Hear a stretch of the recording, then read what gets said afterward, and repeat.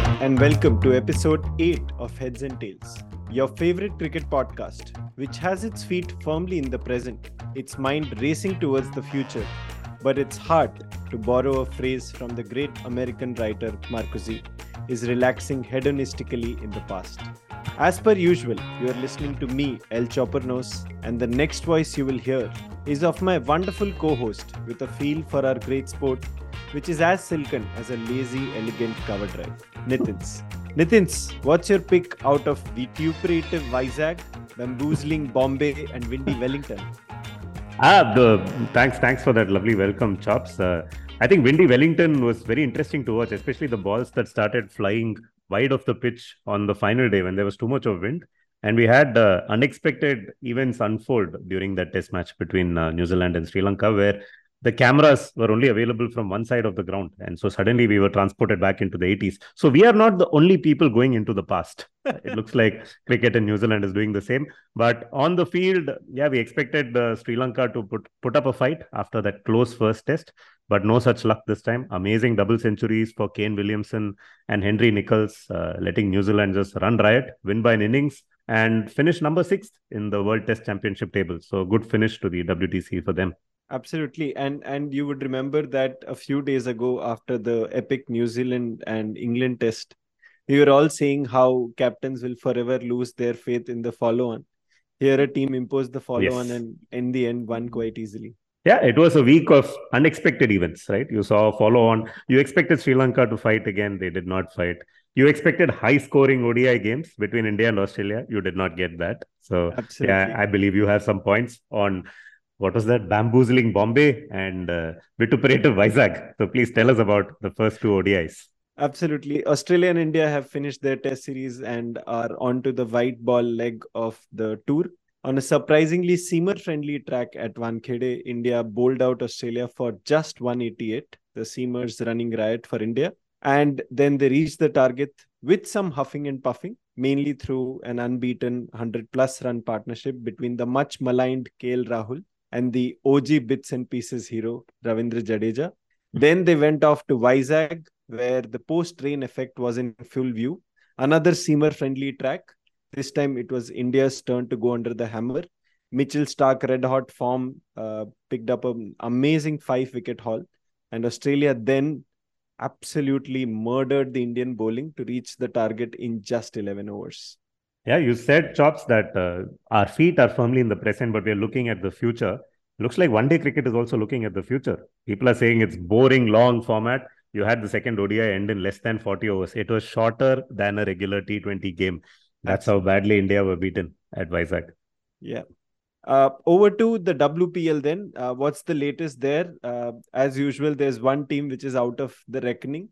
Indeed, I said it was a week of unexpected events, but the only expected thing that happened this week was RCB getting knocked out of the Women's Premier League. So RCB fans have put up with a lot of pain over the years. Absolutely.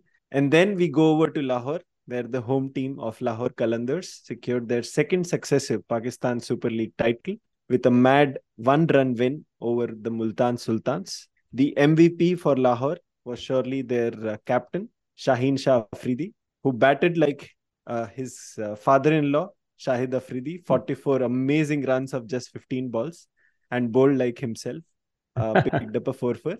And then there was this other pace bowler in their team, Zaman Khan, who bravely defended just 12 runs of the last over to give Lahore their amazing second title.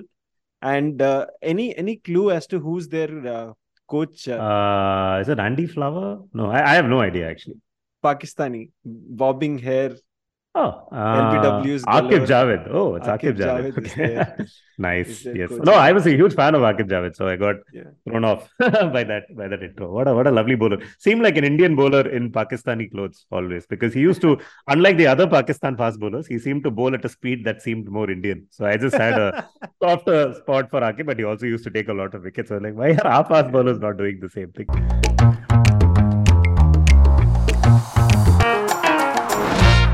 And with the end of that weekly roundup, it's time to hop onto our famous time machine to go into the past and talk about another ODI between India and Australia, one which wasn't significant for any specific reason, but became a much loved match given what happened at the fag end of it. Nitin's, what's the latest from Bangalore in 1996? Absolutely. I can't wait to revisit this game. The reason we are going to this particular match is because we had two low scoring games between India and Australia. And back in the day, in the mid 90s, ODI still used to be a low scoring affair. We are going to the first league game that India played against Australia in the Titan Cup, which is this much loved Tri Nation series that happened in 1996 in the months of October and November. Soon after the World Cup had ended, and this is when there were a spate of ODI tournaments happening in Sharjah, in Singapore, in Sri Lanka, and obviously you had one in India as well, between India, Australia, and South Africa.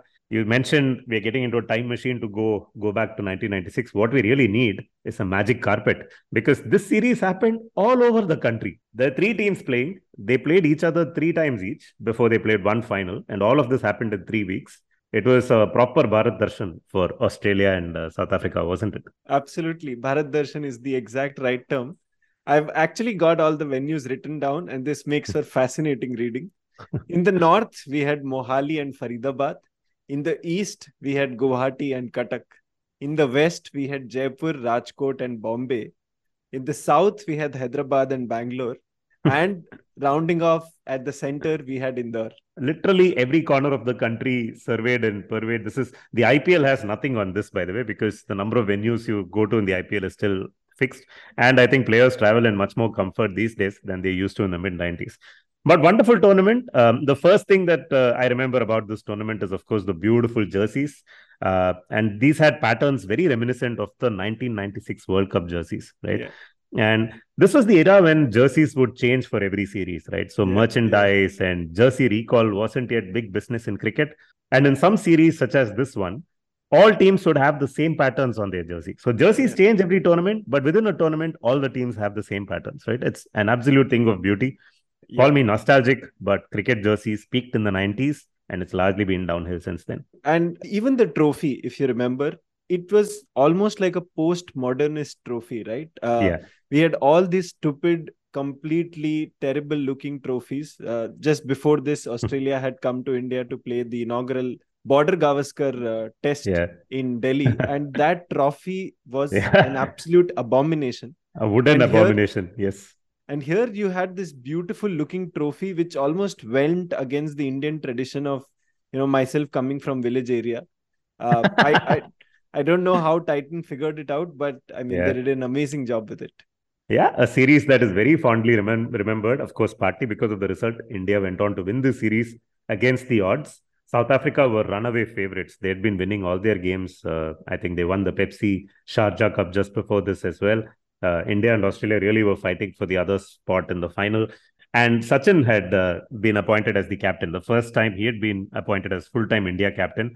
Azharuddin had been deposed after a poor World Cup where they exited the semi-final. Everyone expected India to win that World Cup, of course. And then India also fared poorly in England, where they went for a full tour.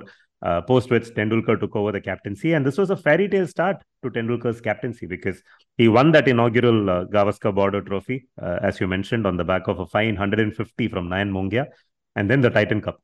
But going into this game, this was, like I said, the second league game for India. Both teams, I think, had lost their opening games against South Africa before they clashed in Bangalore.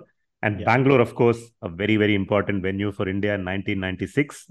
This is only the next game they were playing in Bangalore after that unforgettable quarterfinal in the World Cup, where India had beaten Pakistan.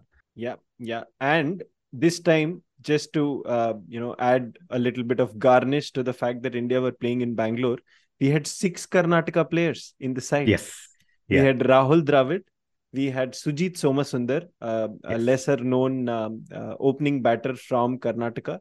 And then the bowling attack was completely Karnataka. Javagal Srinath, Anil Kumble, Sunil Joshi, and Venkatesh Prasad, of course. Yes. So there were lots and lots of Karnataka flags in the stadium. And to top all of this, it was actually Dussehra time, which is a big deal in Karnataka, of course. Yeah, and 6 players from Karnataka. In fact, there were games in that era where you had 7 or 8 players from Karnataka playing for India at the same time. I don't know what stats were being maintained back in the day, but I was going through the rediff.com reports of this game, which Prem Panikkar used to write. And he has this stat which he's put out. I don't know how to verify this, but he said out of the 304 balls or whatever that were bowled by India in this match, including no balls and whatever wides, apparently about 270 balls were fielded by fielders from Karnataka. Wow. I don't know. I don't know how he kept track of this. There's no way to verify it, but it's a very possible sort of outcome given the number of No, Karnataka you players. know why this could be the case. I mean, why this could be tracked, at least in this tournament. Because again, I remember the TV graphics Yes. very specifically. And Yes. somehow the broadcasters were tracking runs saved I remember and this. catches Yes. taken and all of those things. So Yeah. maybe they were actually keeping track of all this. Yeah, right. Now that you say it, I remember there used to be this counter. Ajay Jadeja has saved plus 7 runs today Yeah. on the field and stuff. Yeah, fairly good graphics, which unfortunately never took off in cricket. It's the sort Yeah. of thing you would expect now to be a big part of the game, but it Yes. came and went in Yeah. '96. Yeah. And also, I remember that, I mean, there's a particular crowd banner which obviously commemorated Dashera by saying that today Ram killed Ravan, so we will kill kangaroos. And even as a kid, I was like, what is this? Swalpa, calm down. Yeah, that makes no sense. I mean, yeah, Ravan had 10 heads. Kangaroo at best has 2 heads, right? If you're carrying the baby. But yeah, that just sounds odd, no? Yeah, it doesn't make sense. But yes, I guess in the festive spirit, it's all acceptable. And yeah, Indian fans do tend to get quite touchy about the game, as we would find out during the course of this particular Absolutely. match. So it was Australia's turn to bat first, and they got off to a very, very slow start. The usually very fluent Mark Waugh couldn't get the ball off the square. Their captain, Mark Taylor, was sort of hanging around. And then there was this amazing catch that Sachin Tendulkar took. I think it was at mid-off, and he was running back or sideways to get rid of Mark Waugh. And then Michael Slater, who was this Yeah. absolute phenomenal batsman in Test cricket, somehow never found his groove in ODIs for a long period of time. He was totally tied down by the Indian Pacers, couldn't get even a single run for a long period of time. He was finally dismissed. And then you had Taylor, Steve Waugh putting together a partnership, and Taylor and Michael Bevan putting together a partnership. But they never seem to get into a higher gear as they usually would, Australians in the ODI tournaments. Taylor was actually running out of breath because Michael Bevan was making him run the ones and twos very, very quickly. Finally, he got around to a century, but not a century at great strike rate at all. And India's fielding that day was top class. The ground fielding, especially the throws that were absolutely speared in towards the wicketkeeper or the bowlers, were very, very good. In fact, Sunil Joshi, who's obviously not remembered as a great fielder, he and Mark Taylor actually collided near the bowler's end because Taylor was running towards this side to take a run, and Joshi was picking up the ball at mid-off to try and run him out.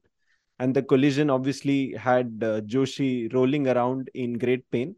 And then Indian fans of the 90s would remember this character called Dr. Ali Irani, who came out and he was doing all sorts of random exercises on poor Sunil Joshi, who was perhaps not even able to catch his breath, and he's stretching him around and laughing. And I think it was Ian Chappell on commentary who was absolutely nonplussed about the entire goings on. But yeah, runs from Steve Waugh, runs from Michael Bevan, both, as inevitable as death and taxes when it came to games against India. You mentioned that Taylor was struggling, but this was actually his first ever one-day international ODI 100. 100. Didn't make too many in one-day cricket, unlike in test matches. And while Taylor was struggling, he managed to hit 9 boundaries in this innings. And apart from Taylor, all the other batsmen put together only managed 5 boundaries between them. Wow. Taylor kept trying, got out towards the end of the innings. Tendulkar picking up the wicket, used to do a fair amount of bowling back in the day. Tendulkar also finishing off the innings with a very memorable catch to dismiss Ian Healy. And Australia managing just 215. You expected India to knock those runs off, but India were not a great chasing team. So you never knew.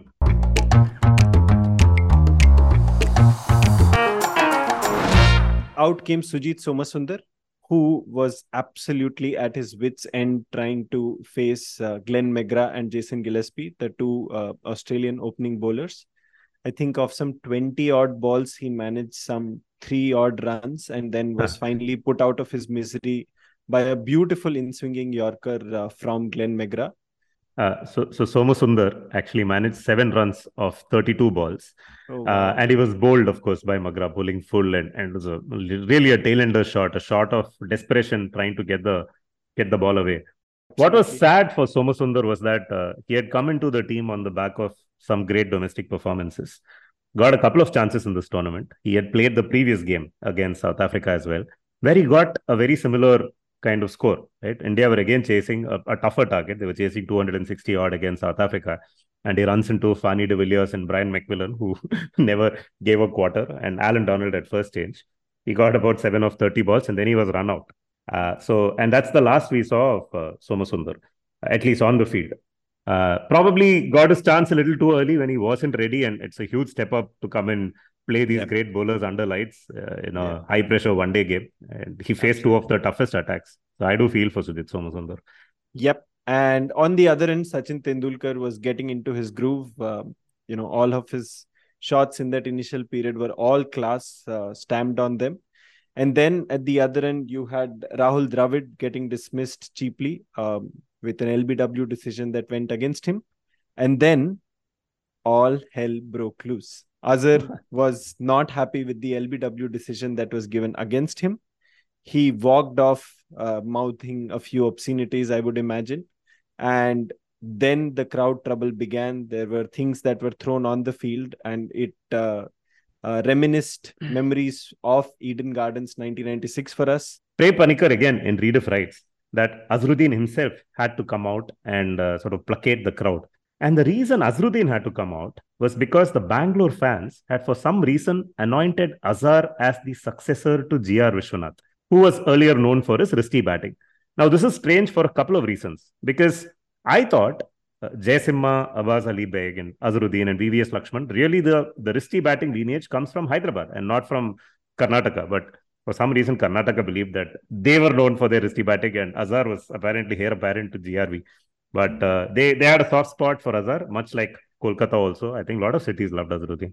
But I also remember when India later went on to win this game, people said, the real man of the match is Azhar, because if not for him, this game would have been handed over to Australia, similar to what happened in that World Cup semi-final. Thanks to Azhar, the crowd calms down and the chase resumes. Amazing theories from the people who attended that match. And then when play resumes again, India have 2 good partnerships, 2 very useful partnerships, Sachin and Jadeja first, and then Sachin and Nayan Bhungia, which brings India closer to the target, but there's still some time to go before they can actually call themselves the winners of this match. There's tragedy again as India then lose Jadeja and Mongia and Sunil Joshi in quick succession. And before all of that, they also lost Ganguly, stranded mid-pitch. Sachin Tendulkar's fault in this case, unusually, in runouts involving Ganguly. Somebody else is responsible. But he was run out by a mile. I think he was stranded mid-pitch. Yeah. This is a crazy run out. So I remember Sachin turned it towards the leg side for a single of one of the Australia Pacers. And the one run is very comfortably completed. And then there is a misfield. Sachin sees that opportunity. And as the 2 of them are stationary at either ends of the crease, he thinks there's another run which is on. Starts running, completely all of a sudden. Ganguly sees him coming. Ganguly also starts. And then once Tendulkar realizes that the fielder has recovered quickly, he stops and promptly comes back. Yeah. And Ganguly can't turn around and is stranded mid-pitch for a very, very easy run out. And the thing to see after this was Ganguly was obviously, tucking his bat under his armpit and returning. Tendulkar smashes the ground with his bat, and you see disappointment writ large on his face. Yeah, and the crowd has already thrown a fit before this, right? Because they have now already been placated once by Azhar, and then play resumes, and 5 balls later, Ganguly is run out in this way. So it's all going downhill at this stage for India when Ajay Jadeja joins Tendulkar. A very slow and steady partnership. Jadeja scoring 27 of 62, and then he gets run out. And again, in very comical fashion, because Jadeja plays a ball from McGrath to mid-on, and he's a very fast runner between the wicket. He probably would have made his crease as well, except he runs straight into McGrath, and both of them are on the ground when the ball hits the stumps. And Jadeja is well short of his of his crease. So at this stage, it's going downhill for India, not known to be a great tail at the best of times. And this was the tournament in which Robin Singh made his debut, but he had not yet started playing for India. So Yeah. after Jadeja, like you mentioned, there was Nayan Mongia who scored a few runs and then he gets out. The pressure is getting to Tendulkar all this time. So Joshi then gets out and then Tendulkar himself also gets out. Interestingly, gets out LBW to Steve Waugh. The last time these two teams played, he got out to Mark Waugh. He was stumped off a white ball at the Wankhede in the World Cup. This game, he gets out to Steve Waugh. Missed a century in that game, was out in the 90s. Missed a century in this game, was out in the 80s. The next time these two teams played in Mohali, again, he gets out to Mark Waugh. So imagine there was a string of 3 successive dismissals where the Waugh twins got Tendulkar out. So Tendulkar goes, India 164 for 8 in the 43rd over, and now staring at defeat because they're still way short of the target, 216 runs. And you have Anil Kumble joining Javagal Srinath for the last rites, seemingly.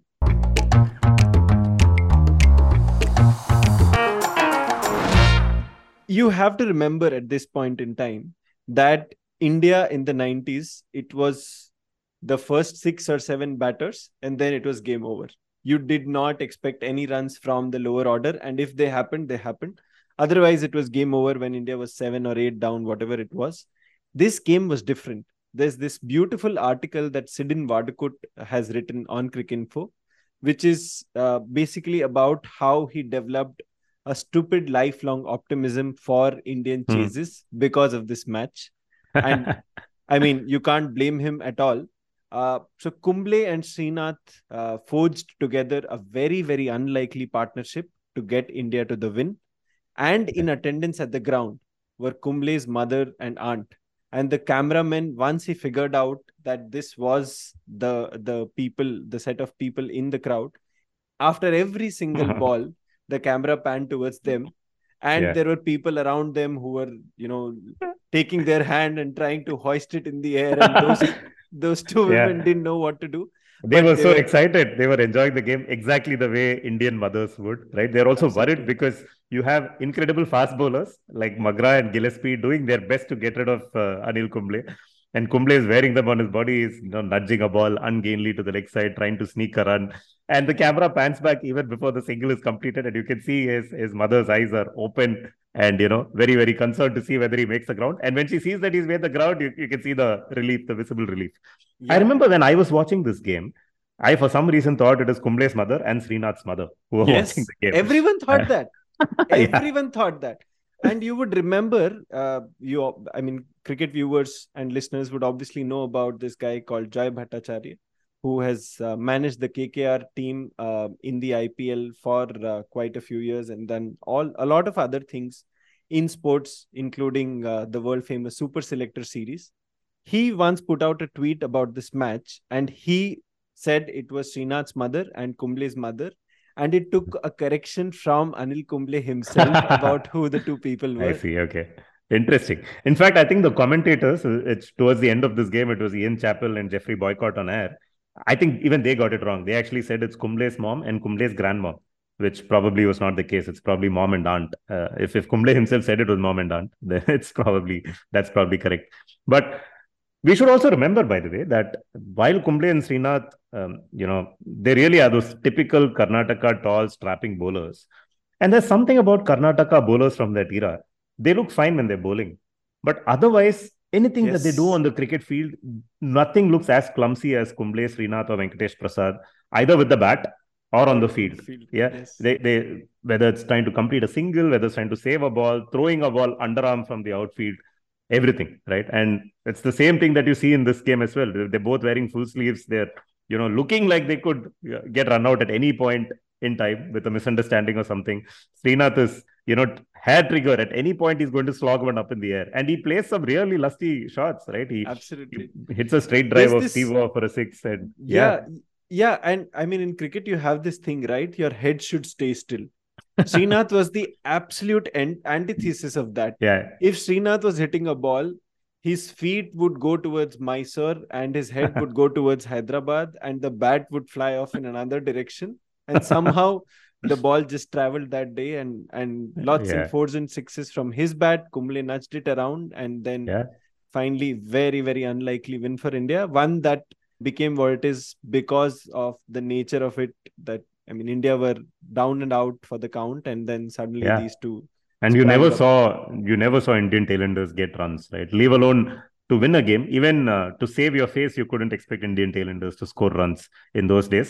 And this was against a really high quality bowling attack. Shane Warne wasn't part of the squad, but you had Brad Hogg as the spinner, and you had the three fast bowlers, like we mentioned, McGrath, Gillespie, and Fleming, Yes. all bowling really well. For some reason, beyond a point, they were only trying to bowl Yorkers, and a lot Yeah. of those Yorkers were not hitting the spot, right? A lot of Yeah. full tosses for that gets squirted away for singles. And towards the end, they try to bounce out Srinath, but he just stays back and starts pulling very confidently for fours.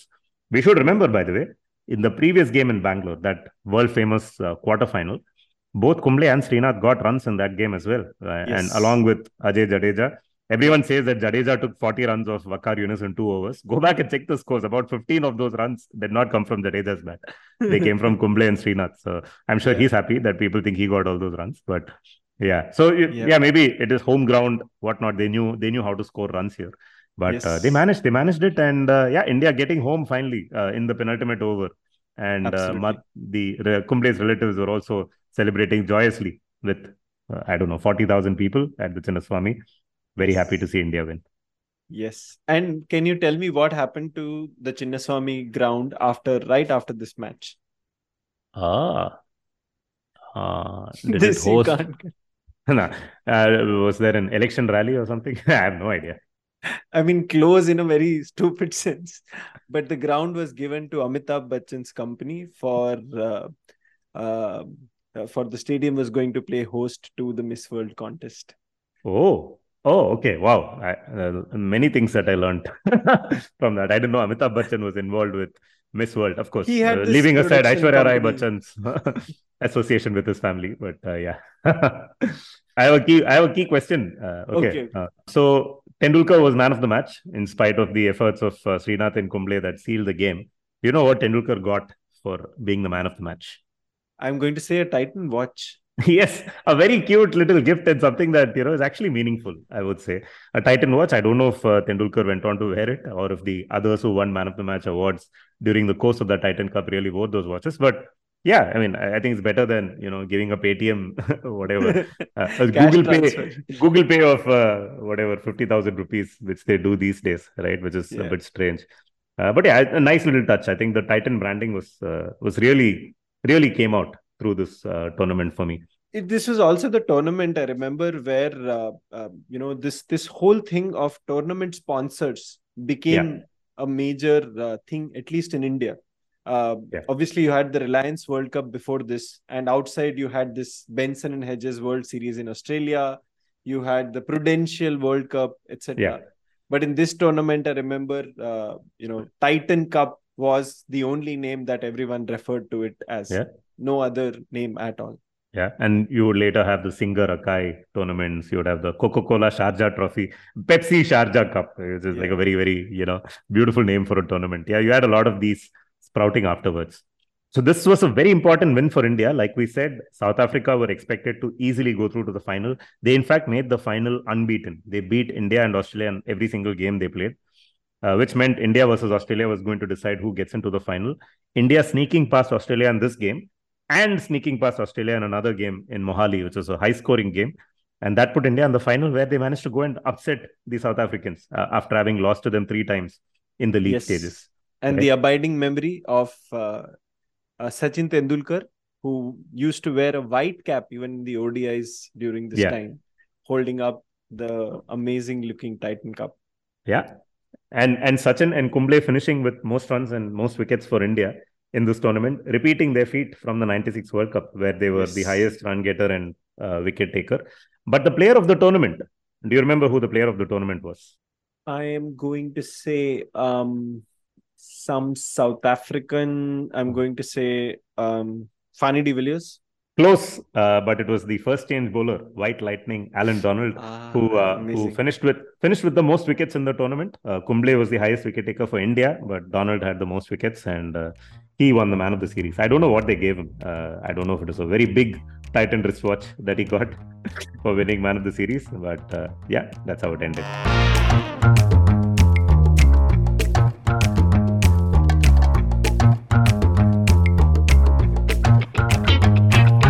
that's been us on episode 8 of Heads and Tails. We went back to 1996 to Bangalore to catch up on a game in the Titan Cup.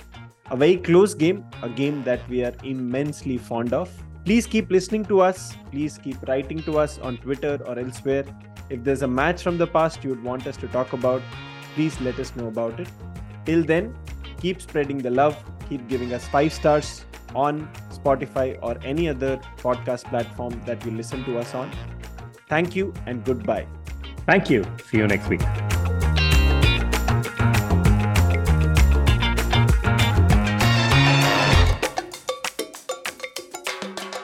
You were listening to Heads and Tails, hosted by Abhishek Chopra and Nitin Sundar. Produced by Audiomatic. Producers for Audiomatic, Rajesh Tahil and Avdoot Khanolkar. Assistant producer, P. Akash.